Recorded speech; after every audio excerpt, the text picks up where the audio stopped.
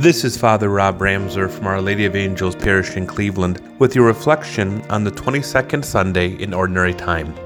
What a change a week can bring. Last weekend, Peter gives us the messianic secret, which is no secret. You are the Christ, the Son of the living God. And Jesus bestows upon Peter the keys of the kingdom of binding and loosing, setting up the line of popes that we have today with Pope Francis. This weekend, though, Peter doesn't get it. He reverts back. He tries to control. He tries to make things comfortable because Jesus tells us that he will have to suffer greatly, be killed, and rise on the third day. But that was out of Peter's comfort zone and zone of understanding. So, God forbid, Lord, no such thing will ever happen to you. But it has to. That's why Jesus tells Peter, "Get behind me, Satan. You're an obstacle to me.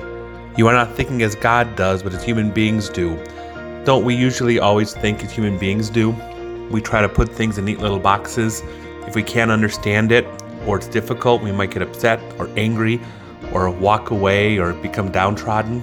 But Jesus is with us saying, do not give up. My ways are not your ways. My plans are not your plans. We need to take up our cross and follow him. Whoever wishes to save his life will lose it. Whoever loses his life for my sake will find it. Let's lose our life for Christ. Take up our cross and follow him. We don't lead, we follow. We don't go it alone. We do it together as a church, a community of faith, following the Lord and Master Jesus Christ. So let's not be a stumbling block this week. Let's be a person who helps others know Jesus. Let's help each other carry our cross until we are all united in that kingdom of glory where Christ truly is all in all.